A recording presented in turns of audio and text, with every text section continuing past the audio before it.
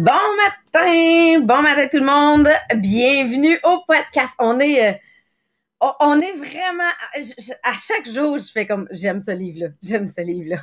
Et là, ce matin, on arrive, pour ceux qui connaissent pas le livre, là, c'est Tribal Leadership. Là, on arrive à quand est-ce que j'ai eu une réalisation, un aha moment dans ma vie, puis de lire ça ce matin m'a permis de réaliser quand est-ce que j'en avais. Mais avant que je vous présente ça, JP, peux-tu juste rappeler c'est quoi le défi qu'on a présentement parce qu'on fait un tirage à 9 heures tantôt, fait qu'il est encore temps aux gens pour venir participer et juste nous expliquer dans quel type de livre on est, mais après ça, je reviendrai avec ma réalisation de ce matin en préparant le podcast. Oui, donc le défi que vous aviez à réaliser cette semaine, donc à chaque semaine, il y en a, puis ça vous donne la chance d'accumuler des coupons pour un tirage qui va y avoir lieu à la fin du podcast à 9 heures. Et cette semaine, c'était de publier des vidéos inspirationnelles, donc de se créer une banque à quelque part de vidéos de 3 à 5 minutes, parce qu'au-delà de ça, on va se le dire, tu sais, je veux dire, ça prend du temps, on n'a pas nécessairement 30 minutes à écouter une vidéo inspirationnelle, on veut quelque chose de punché, donc de 3 à 5 minutes. Donc, toutes les personnes qui ont déposé et qui déposent d'ici 9 heures des vidéos sur le groupe vont faire partie du tirage tout à l'heure à 9 heures. Et à partir de cette semaine, à partir de 9 heures, le prochain pour pouvoir vous mériter des coupons et entrer dans les tirages pour les livres inspirationnels. Et d'ailleurs, on va même aussi y intégrer des conditionnements. Donc, vous allez pouvoir vous mériter. C'est en fait, là, ça va être un sondage sur quels sont les sujets que vous voulez qu'on aborde dans aussi nos conférences et on va avoir une belle nouvelle à vous annoncer à la fin sur une nouveauté qui s'en vient. Donc, aujourd'hui, on commence un sujet différent, une section différente dans le livre. On appelle ça en fait une épiphanie, un moment de réalisation. C'est comme un point tournant dans ta vie que tu te mets à réaliser, tu sais, ce que tu veux atteindre, ce que tu veux, vers quoi tu veux t'en aller dans ta vie. Donc vraiment, tu sais, un épiphanie là. Et pour débuter, au lieu de starter, on va dire avec la théorie, avec le concept, Sabrina, j'aimerais ça que tu nous partages, toi, tes deux moments d'épiphanie que tu as eu dans les dernières années à effectuer des modifications, on va dire, les choses. Oui, là, je sais pas, t'as commencé à parler en robot, mais je sais pas si c'est mon Internet qui a eu de la misère. Fait que ça se peut que ce soit ça que je t'ai pogné en robot. Oui, en lisant ce matin, j'ai réalisé qu'il y a eu 2 points tournants dans ma vie dans les 4 dernières années. Faut comprendre, ma sœur, elle a des enfants autistes qui, tous les deux, sont autistes, donc ils ont 6 ans et 8 ans. Puis j'ai toujours essayé de l'aider, mais j'étais dans le moi, comment je peux aider. Fait que là, j'y apportais des repas déjà faits parce que je le sais que faire les repas, c'est difficile. J'en prenais une fois de temps en temps, comme ça, avec juste un autre. Mais je trouvais que c'était du temporaire. Tu sais, j'étais pas là dans le comment on peut régler la solution. Et une année, j'étais en meeting de directrice. Je suis à écrire ma fin en tête pour la prochaine année. Puis je sais, il y a des directrices qui sont sur le podcast. Ils vont s'en souvenir. Je me suis mis à pleurer comme un bébé. Moi qui n'ai pas d'émotion dans la vie, là, je me suis mis à pleurer comme un bébé. Puis là, ils ont fait, mais qu'est-ce qui se passe avec Sabrina? Je venais de réaliser que ma façon d'aider ma sœur était de déménager en face de chez elle et que là, on allait élever ensemble ces enfants-là. Tu sais, je dis ça, puis je suis comme émotive. On devenait une tribu. Puis tu sais, nous, on l'a vu pendant le confinement, on avait même le droit d'être ensemble parce qu'on s'occupe des enfants une partie de la journée. Fait que la réalité, c'est que mes enfants, c'est ses enfants c'est mes enfants. Tellement qu'à l'école, ils sont tous mêlés qui sont les parents, qui sont les oncles, les tantes, ils savent plus, là. Tu sais, parce que pour les enfants de ma sœur, mon chum, mon mari, c'est le papa de semaine. Ils ont leur papa à la fin de semaine, puis mon chum, c'est le papa de semaine. Fait que vous comprenez à quel point on est un tout. On est sans même épicerie, même, là. On est vraiment un tout. Et c'est ça qui a permis à ma sœur de passer à travers les dernières années. C'est ça qui, tu sais, donc, ce moment-là que j'ai eu de dire, il faut qu'on change quelque chose et il faut que ça devienne un nous. Et ça l'a complètement changé nos vies, là. Vous comprenez? Moi, je suis revenue chez nous, j'ai annoncé à mon chum qu'on déménageait, qu'il allait s'occuper de 4 enfants à tous les jours, puis que c'était comme pas négociable. Parce que dans ma tête, je venais de trouver la façon d'aider. La façon que ça devienne une réalité commune. Puis ça a complètement changé nos vies. On s'en est venu adapter, mais c'est entre autres notre grande fierté familiale, tu sais, de cette réalité-là. J'ai eu un deuxième aha moment qu'on peut appeler, mais cette fois-ci pour ma business. Puis j'ai continué comme à faire la réalisation durant le podcast ce matin, parce que je suis venue à un moment donné que j'ai fait, OK, je suis en succès, j'adore ça. Mais moi, ce que je veux, c'est être en succès et réaliser ma vie de rêve en même temps. Je ne veux pas attendre à plus tard pour réaliser ma vie de rêve, puis présentement dire, ben j'ai pas le temps de réaliser ma vie de rêve, il faut que je réalise des succès. J'ai lu ce qu'on appelle, j'ai un livre qui a complètement changé ma vie qui s'appelle La semaine de 4 heures. La semaine de 4 heures vient nous montrer comment justement réaliser nos rêves à travers les succès de la vie de tous les jours. Et c'est ça qui a complètement changé ma vie. C'est grâce à ce livre-là qu'on est parti au Guatemala. C'est entre autres grâce à ce livre-là qu'on repart là 2 mois en nomade digital, parce que j'ai décidé que je n'attendais plus à plus tard pour réaliser ma vie de rêve. Il y a plein d'autres choses qui ont été liées à ça. C'est sûr qu'une crise cardiaque de mon père à côté, qui nous rappelle qu'on peut pas reporter les choses nécessairement toujours à demain, sont venus faire une combinaison. Mais ces deux choses-là ont fait que dans les 4 dernières années, ma vie, elle a complètement changé. Ma façon de voir la vie a complètement changé. C'est surtout ça, je pense. Parce que c'est la façon de voir mes succès. La façon de dire, ben, à quel point je veux ce succès-là. Est-ce qu'il vient aider les gens à atteindre leur vie de rêve ou non? Puis, je suis sûre que vous en avez des moments comme ça dans votre vie qui n'ont pas nécessairement amené à déménager et tout ça. Là. Vous n'êtes pas obligé d'avoir des gros changements de vie comme moi j'ai fait.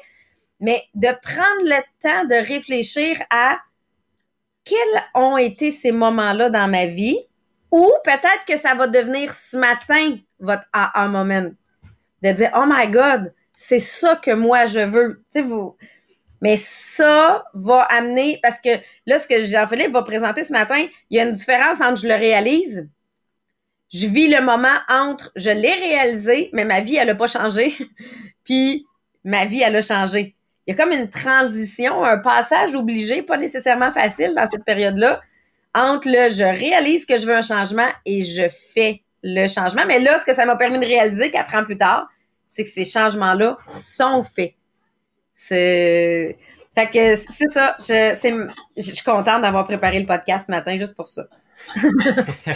Merci Sabrina. Puis, tu sais, je le sais que l'effet de vouloir aider ta sœur, c'est quelque chose que tu écrivais depuis longtemps dans tes fins en tête quand tu faisais les exercices.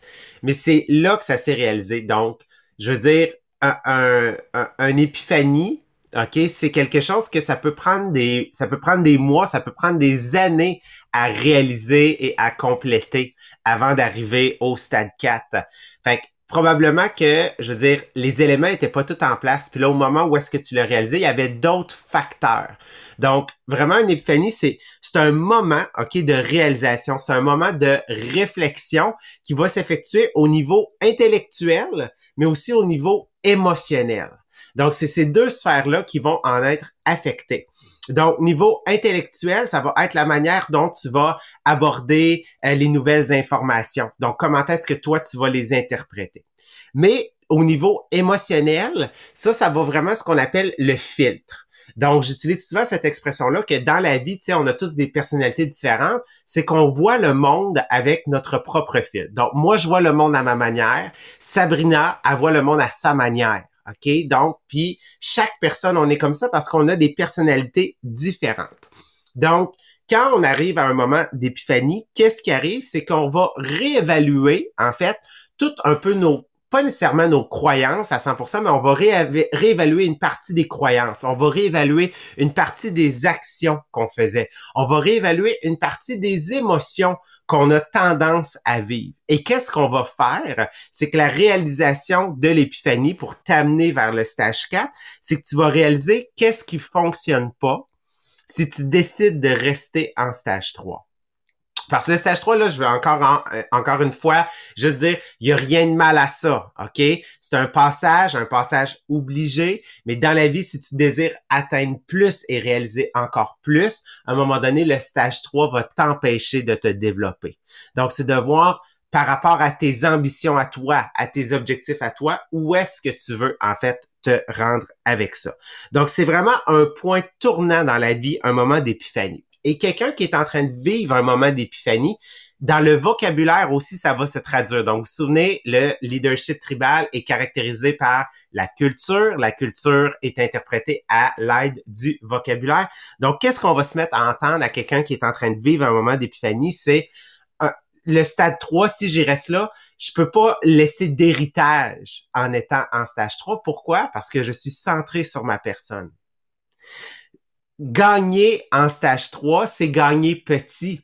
Donc oui, je peux accomplir des choses, puis on dit, tu sais, si je suis tout seul, je vais plus vite, mais ensemble, je vais plus loin. Donc c'est pour ça qu'on dit que gagner en stage 3, c'est gagner à petite échelle, parce que tu vas gagner à la limite de ce qu'un seul être humain est capable de réaliser. Ils vont utiliser aussi un vocabulaire comme ah ben mon Dieu, maintenant je vois que j'étais un manipulateur. Je vois que je manipulais les gens, dans le sens que lorsque j'interagissais avec les gens un à un, je faisais en sorte de toujours vouloir en retirer qu'est-ce qui allait être bon pour moi. OK? Je commençais à me voir à travers les yeux des autres, puis j'aimais pas qu'est-ce que je voyais. Donc, ça, c'est tout du vocabulaire qui va identifier que la personne est en ce moment en progression, qu'elle est en ce moment en train de réaliser que les actions qu'elle faisait, c'est pas qu'elles étaient mauvaises, mais c'est que où est-ce qu'elle veut aller, elle doit laisser quelque chose derrière elle, OK? Pour pouvoir en arriver à progresser. Donc, les gens qui vont vivre cette épiphanie-là, ils vont être un peu comme des aliens, un peu comme des extraterrestres. Parce que les gens qui progressent pas, OK, ils vont dire, ben voyons, t'es donc bien rendu bizarre, pourquoi t'as ces réflexions-là? Continue à faire ce que tu faisais avant, ça fonctionnait. Et les gens qui vivent cette épiphanie-là, ils vont se mettre à interpréter le monde de différentes manières, d'une manière différente, parce que là, leur filtre va changer. Donc, quand ils vont lire des livres, au lieu de surligner des passages où est-ce que ça pouvait être des trucs et astuces personnelles pour les aider à progresser, maintenant, qu'est-ce qu'ils vont surligner, OK? C'est des passages de « Oh my God, ça caractérise tellement mon équipe. Oh my God, faudrait tellement genre que ma collègue de travail elle lise ça. Faudrait tellement que la personne de mon équipe prenne conscience de ça. » Donc, ce que tu es en train de surligner, tu sais, quand on parle de livres de leadership, de livres de motivation, les passages que tu vas surligner ou les choses qui vont t'accrocher, ça ne sera plus uniquement, en fait, des trucs, des astuces qui vont t'aider à performer personnellement, mais des choses qui vont t'aider à développer vraiment ton behavior, donc ton comportement, ton attitude à progresser au sein d'un groupe. Donc, peut-être que vous avez déjà eu ce moment-là d'épiphanie-là. Peut-être qu'en ce moment même, vous êtes capable de dire, quand je lis un livre de leadership ou quand je fais une lecture, qu'est-ce que tu as tendance à accrocher? Est-ce que tu es toujours axé sur la performance personnelle ou tu es axé sur le fait de qu'est-ce qui pourrait aider un groupe, en fait, à progresser au niveau du leadership? Donc, quels sont ces moments-là? Puis, oui, Sabrina, vas-y. Ben, pour moi, aider les gens à atteindre leur vie de rêve, c'est vraiment un objectif clair. C'est écrit dans mes objectifs à chaque fois. Ça fait partie de ce que j'aime faire. Puis comme pour moi, la semaine de 4 heures a été le livre qui a complètement changé ma façon de voir ma vie de rêve, j'en parle à tout le monde, puis je dis à tout le monde de l'acheter. Fait que j'ai plein de monde autour de moi qui l'ont acheté. Ils l'ont pas nécessairement lu encore, mais j'en ai tellement parlé, je les ai tellement gossés. Mais parce que dans ma tête, c'est une des façons pour eux d'atteindre leur vie de rêve que de voir différemment le succès et la façon de vivre sa vie de rêve. Puis là, c'est ça que je réalisais aussi ce matin, c'est pour moi, là, je veux tellement qu'ils arrivent à atteindre leur vie de rêve. Ça a été ma solution à moi, je l'offre aux autres. C'est peut-être pas leur solution à eux pour vrai, là. Mais c'est juste que comme ça a été la mienne, je viens la distribuer à tout le monde.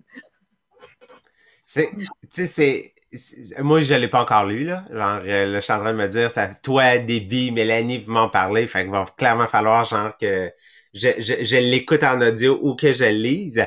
Mais, tu sais, ce livre-là a aidé à ta réalisation au niveau professionnel de qu'est-ce que tu voulais accomplir.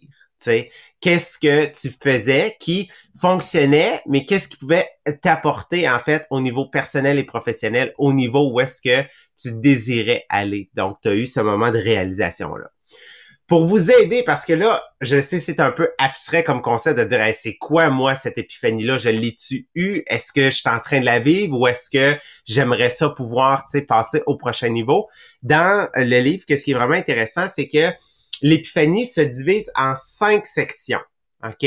Chaque section est une question pour t'aider à réaliser et réfléchir. Fait aujourd'hui, on va couvrir uniquement la première partie, la première question qui est qu'est-ce que j'ai, j'étais pour dire achievé, qu'est-ce que j'ai réalisé? Mais réalisé au sens de, tu sais, un accomplissement, tu sais, une réussite. OK? Donc, qu'est-ce que j'ai réalisé?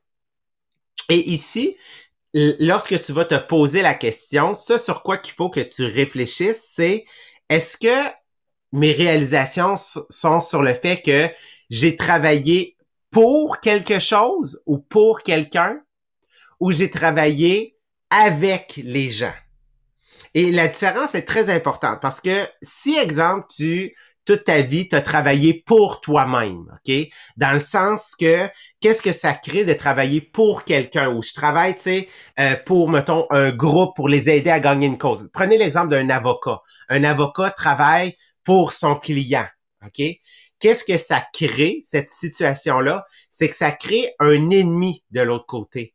Ça fait en sorte que je me compare à quelqu'un d'autre. Je me compare à quelque chose qui est externe à moi, sur lequel je dois gagner, sur lequel que moi, ma position, c'est la meilleure. Vous vous souvenez du langage du stade 3? Je suis bon, tu sais. I am great. Je suis bon, mais en réalité, c'est je suis bon parce que je suis meilleur que toi, tu sais. Je suis bon parce que je suis le meilleur. Donc, lorsque tu es dans cette notion-là, OK, donc de travailler pour, ça crée toujours une division. Ça fait en sorte que tu restes centré sur ta personne et que qu'est-ce qui va arriver? C'est que, exemple, mettons, on va dire, je vais prendre un exemple, là, mettons, un avocat ou je vais prendre une situation, moi, que je me souviens dans les Forces armées canadiennes, lorsque il parlait beaucoup de la culture, la culture du viol, donc dans les forces canadiennes, donc les membres militaires masculins versus féminins versus toute cette culture-là qui était là. Et à un moment donné, il disait oh, on a gagné la cause. Mais en réalité, non, parce que les comportements ont pas changé. Donc, finalement, tu as gagné, c'est une victoire personnelle au lieu d'être une victoire de groupe. Et c'est là que lorsque tu vas te poser la question, mes réalisations, est-ce qu'en réalité, je travaillais avec les gens sur le terrain? Est-ce que ensemble, on a essayé d'élever notre leadership?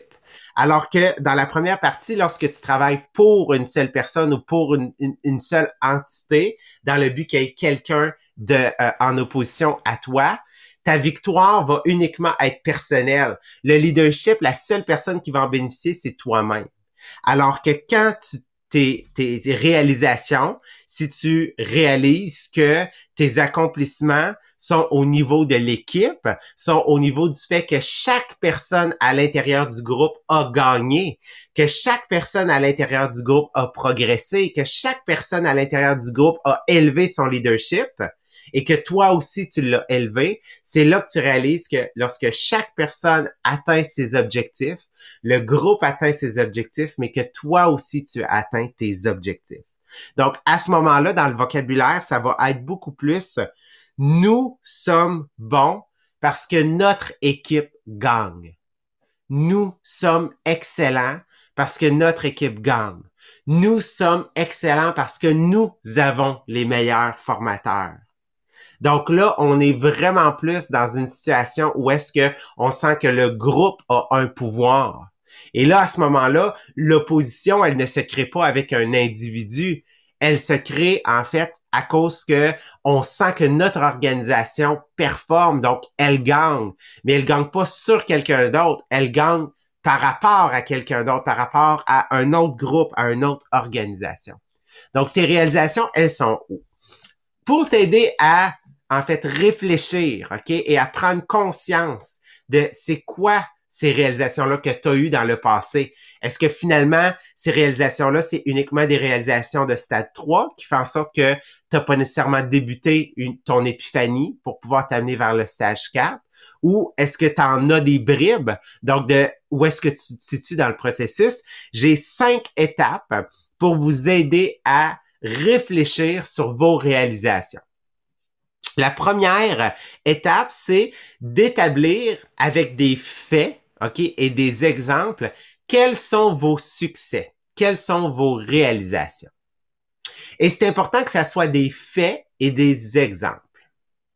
Parce que le deuxième point, je vais vous expliquer comment ils sont reliés, les deux premiers, c'est il faut que tu sois spécifique. Si tu n'es pas capable d'amener des détails dans les succès que tu as réalisés, ça veut dire que tu te bases sur des opinions ou sur des interprétations des succès que tu as eus. Donc, en étant spécifique, ça va t'aider à réellement savoir est-ce que c'est des faits, est-ce que c'est des exemples concrets que je donne, OK, que je suis capable de citer. Une fois que tu les as cités, OK, puis que tu les as bien détaillés, il faut que tu rationalises les résultats que tu as obtenus de ces succès-là. Qu'est-ce que ça veut dire rationaliser tes résultats? Ça veut dire te questionner sur comment est-ce que ces résultats-là ont été atteints.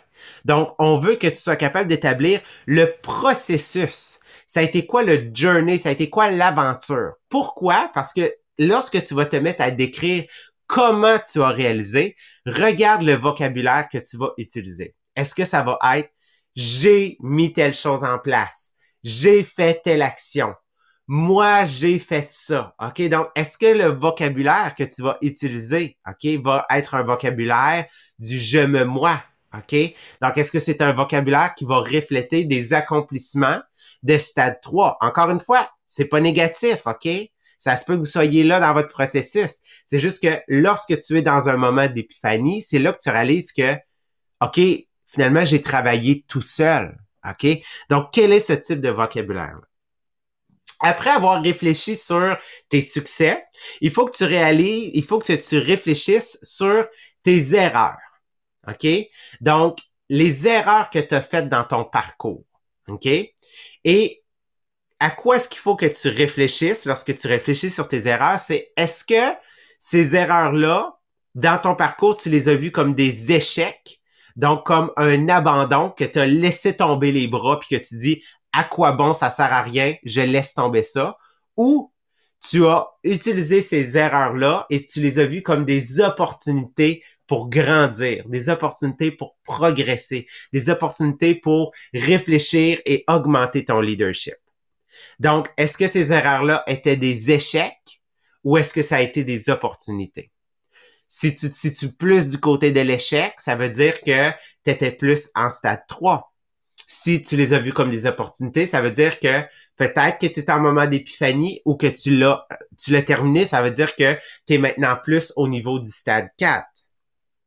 Et finalement, la cinquième manière pour vous aider à réfléchir sur vos succès et vos accomplissements, c'est la manière dont vous écrivez vos buts. Est-ce que vos buts et vos objectifs, exemple ceux qui sont dans un conditionnement, lorsque vous faites la partie avoir, être, faire, donner, OK? Ou même lorsque vous citez vos objectifs en début de programme, OK? Est-ce que c'est uniquement des objectifs personnels? Des objectifs personnels qui sont grands puis que finalement, ils n'ont aucun sens au niveau personnel, mais dans le sens au niveau de l'ego? Ou est-ce que la majeure partie de vos objectifs, êtes-vous 50-50? Tu sais, qu'on a besoin d'avoir des objectifs personnels pour se pousser soi-même et des objectifs d'équipe. Mais est-ce que finalement, toi, tu as un 75-25, mais un 75 que c'est uniquement des objectifs qui sont cités au je personnel, que c'est uniquement, en fait, pour ton ego à toi, OK? Ou est-ce que tu as des objectifs que sont cités au nous, OK? Que oui, c'est le je, mais c'est le je inclusif, le je grâce au nous que tu vas y arriver. Donc, comment est-ce qu'ils sont écrits? Est-ce que c'est uniquement des performances personnelles ou au niveau, en fait, des accomplissements au niveau d'équipe? Donc, c'est 5 points pour vous aider à réaliser. Et puis, si vous voulez ma recommandation, faites cet exercice-là aujourd'hui, OK? Prenez le temps de réfléchir, OK? À quelles ont été la majeure partie de vos accomplissements dans votre vie, dans votre passé, et pour vous aider à dire, moi, là, est-ce que je veux passer au prochain niveau? Est-ce que je veux être un meilleur leader? Est-ce que je veux être un leader de haut niveau comme on a dans notre organisation, au niveau d'Annie Marchand? Si oui, ben, il faut que tu amorces cette réflexion-là parce que ces gens-là sont en fait au niveau supérieur. Fait que ça va être pour le podcast d'aujourd'hui. Je suis vraiment excité. J'adore cette partie-là de sujet. Et là, on a une nouveauté à vous annoncer, quelque chose de nouveau qui va s'en venir. Fait que Sabrina, je vais te laisser là nous le partager. Oui, parce que là, oui, on a la conférence du 21 que vous allez voir, on a annoncé qu'elle était annulée, mais c'est tout simplement parce que il y en a plein qui me posaient la question, je vais-tu pouvoir le regarder en replay? J'aimerais travailler un sujet en particulier, je vais-tu pouvoir le faire? Puis là, on a comme fait, oh, là, c'est le moment. Ça fait déjà un bout de temps qu'on se dit qu'on veut avoir une plateforme où vous allez pouvoir vous former sur le sujet que vous voulez, au moment que vous voulez. Et c'est là qu'on a décidé de faire le switch à cette nouvelle plateforme-là. Donc, il y a des thèmes que vous nous avez demandé dans les derniers sondages que l'on va pouvoir intégrer et que vous allez pouvoir travailler à votre rythme. Mais là, donnez-nous un mois, là, pour être capable de mettre toute la plateforme en place. Mais oui, nous allons avoir une nouvelle plateforme pour les coachings, formations, workshops, parce que vous allez avoir les mêmes exercices à travers ça que vous allez pouvoir faire, mais à votre rythme. Donc, on a décidé de faire le switch grâce à vos demandes. Hein? Fait que merci à vous de tout ça. Puis là, c'est pour ça que cette semaine, on va refaire encore le sondage. Quels sont les sujets que tu aimerais voir? Mais là, gardez en tête que ça pourrait être un thème en particulier qu'on vient travailler personnellement avec ceux qui veulent travailler ce sujet-là. Fait que quand on va vous les mettre, ben vous pouvez aller un petit peu plus loin même que ce qu'on avait pensé. Et là, il faut faire le tirage, JP, du livre. Et là, la semaine prochaine, ça sera pas un livre que vous allez pouvoir gagner, c'est un programme de conditionnement version papier que vous recevez directement à la maison. Donc, allez faire le sondage pour gagner votre programme de conditionnement. Et là, pour le tirage, je vais aller sur l'outil de tirage.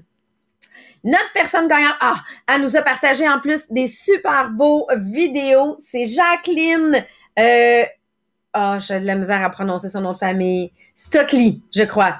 Donc, Jacqueline, félicitations, merci. Elle nous a partagé des vidéos qui sont entre autres des résumés de livres.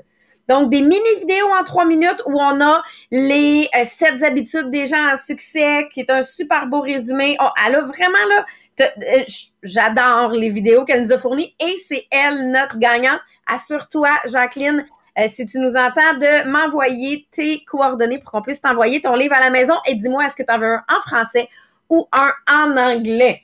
Donc, là-dessus, on se laisse continuer à partager aussi. Et là, le groupe inspirationnel, maintenant, il est comme apparu comme quoi on a 2000 abonnés maintenant dessus. Mais on n'a pas 2000, c'est parce qu'ils l'arrondissent. On a 1953. Fait que là, on a dépassé le 950. Notre objectif est de voir un vrai, là, 2000. Donc, continuez à ajouter des gens au groupe, bien sûr, parce que la communauté a grandi. Puis si aujourd'hui, tu as un aha moment ou que tu réalises que tu en as eu, comme vous nous avez partagé beaucoup dans les chats, ben allez le faire. Allez le faire sur le groupe inspirationnel. Donc là-dessus, on vous souhaite une super belle journée. Ça commence bien la semaine, ça. Il me semble que on est boosté pour commencer ce lundi. Et on se revoit demain pour la suite des AA Moments qu'on va aller réaliser. Bye!